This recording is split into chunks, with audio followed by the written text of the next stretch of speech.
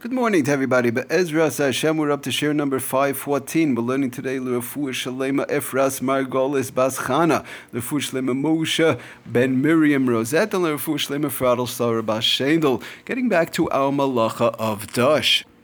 Okay, so I just want to go real quickly through the schedule. We have one or two more shiurim to go in Dash, squeezing fruits, and then from there, Be'ezras Hashem, we're going to go on to the inyanim of ice. Could one put ice in their drink? Could one crush ice, breaking ice, and all those various types, squeezing out ice, and all those melting ice, those various types of shilas, because of the fact it's really, according to many shitas, it's a gerzera. One might come to squeeze fruits, as we'll see when we learn it. And then from there, we're going to go on to the last part of Dash, which is squeezing actual materials, as we've explained in the past in the malacha of malaben. When it comes to malaben laundering, when one squeezes out a natural fiber, you have two types of squeezing. You have one malaben, which is the laundering part, whereby you're taking out the dirt particles, and that's number one. And number two, you have the malacha of dash, which sometimes applies if somebody is using the actual liquids which come out of the material.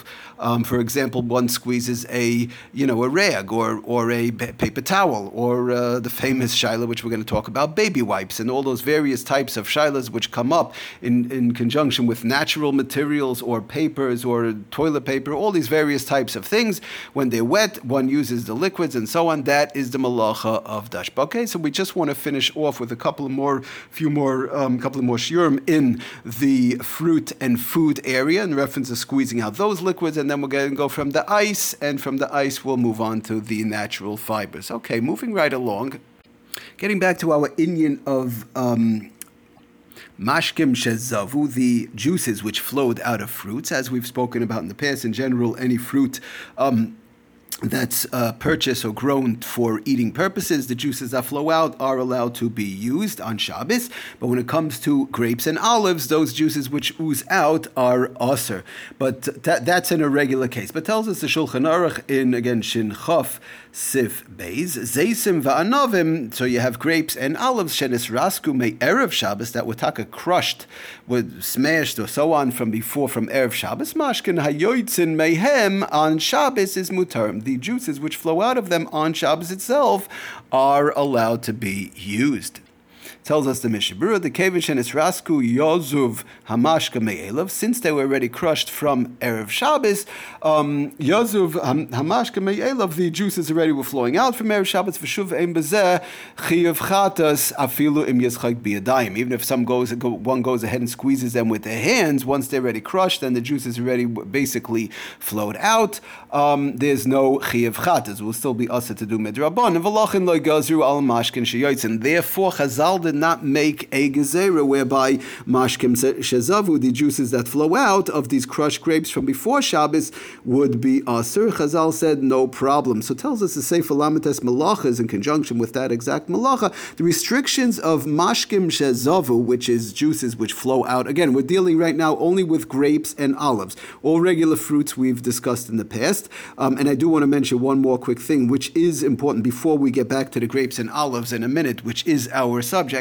And that is, we do want to keep in mind that although we say regular fruits, for example, oranges, grapefruits, all vegetables, tomatoes, all those type of fruits and vegetables, regular fruits and vegetables, whereby the juices flow out. If they're bought for eating purposes, you could use the juices, but we do have to keep in mind two things. Number one, the Mishnah Berurah told us, the Shulchan Aruch told us, if they're bought for juicing purposes, in other words, I bought oranges specifically or lemons specifically for juicing them on Sunday or Monday to make juice, then those juices which flowed out of them are also to drink on Shabbos. But not just that, the point I want, that we've spoken about in the past quite a number of times, but I do want to stress the fact that the Mishnah Berurah did tell us that if it's a stam, in other words, if they were bought for either whatever, I might use them for juicing, I might use them for eating, said the Mishnah Berurah, that would also be a problem from those juices that flowed out.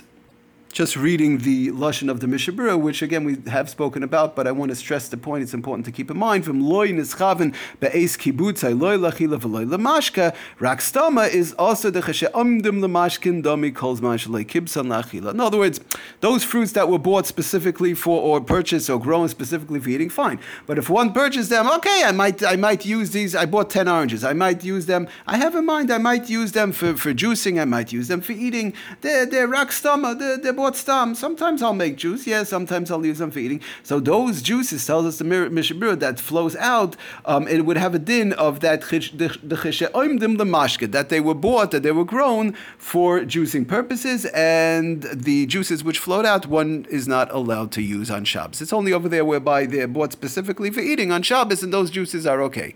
Because again, we do want to keep in mind the gezerah, because of the fact Chazal were afraid, juices flowed out from fruits whereby they're bought for juicing or possibly for juicing. So those juices, Chazal were afraid of gezerah, person might come to squeeze them out on Shabbos.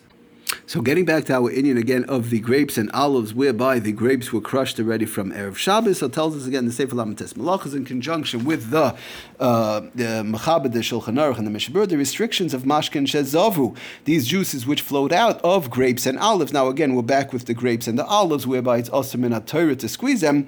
So these juices which flowed out applies only where, in any grapes and olives, applies only where all or most of the juice in the container had seeped out on Shabbos. That will be a problem to use those juices. However, where almost all the juice was collected before Shabbos, like we said, the Shulchan Aruch told us, the case where the grapes were already crushed from Erev Shabbos, and minute amounts of new seepage that occurred during Shabbos do not prohibit the rest of the wine. So those little bits of juices which come out on Shabbos per se, from grapes which were already crushed Erev Shabbos, and most of the juices were already squeezed out Erev Shabbos, so that little bit coming out afterwards would be okay to be used. Truth is, the point of the Mishnah Berurah is actually the kevin shenitzrasku yazuv hamashka meyelav. It's really coming out once they're crushed already from before Shabbos and juices are already oozing out. So it's already coming out from before Shabbos. So that's why there's no gezerah. Okay, now moving right along to the next step, says the Mechaber Vayta, the Shulchan Aruch says further that afilu imlein nisrasku meyerev Shabbos. Good, they weren't crushed from before Shabbos. Im yesh yayin begigas. What happens was they got crushed on Shabbos. Im yesh, or they were full on Shabbos. But im yesh yain begigas sho'anofim b'saycha. You have a person has a barrel of wine, and there are grapes inside of the barrel of wine. Afal pisha anofim mizbakim b'Shabbos bagigas. Even though these grapes, which were not crushed before Shabbos, but l'maisa they're in a barrel of wine on Shabbos itself, and they started to open up, sort of like crack on Shabbos, and wine juices from the grapes started oozing out into the wine on Shabbos while they're in the wine. Let's say somebody makes their own wine and so on. One would still be allowed to drink that wine on Shabbos, because all the wine gets mixed up together, and there is no problem with those juices which ooze out of those grapes as they crack on Shabbos, even though they were not crushed before Shabbos. Of course, again, because of the fact, again, they're being mixed immediately as they come out on Shabbos.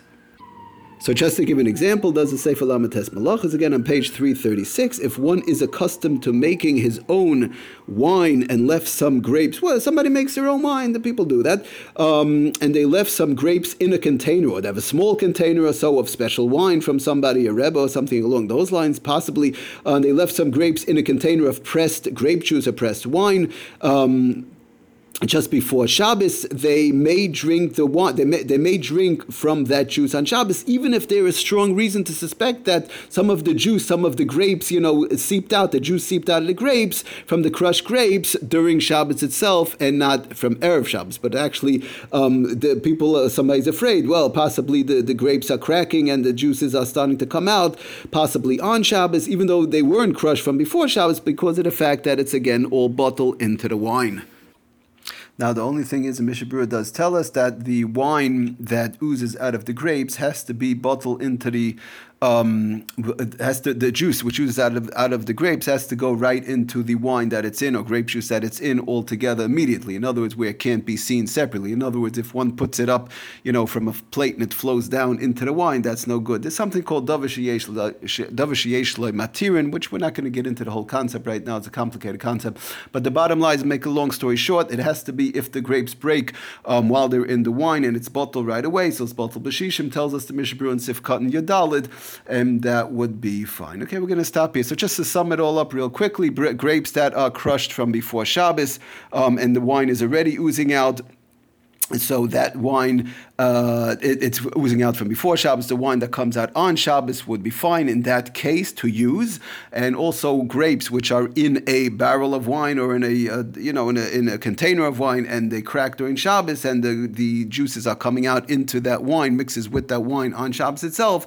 That whole wine could be used as long as it mixes up and the juices were not seen separately, whereby that will be running into a problem. Okay, everybody, thank you for listening. Atzlach and bracha, kol tuv.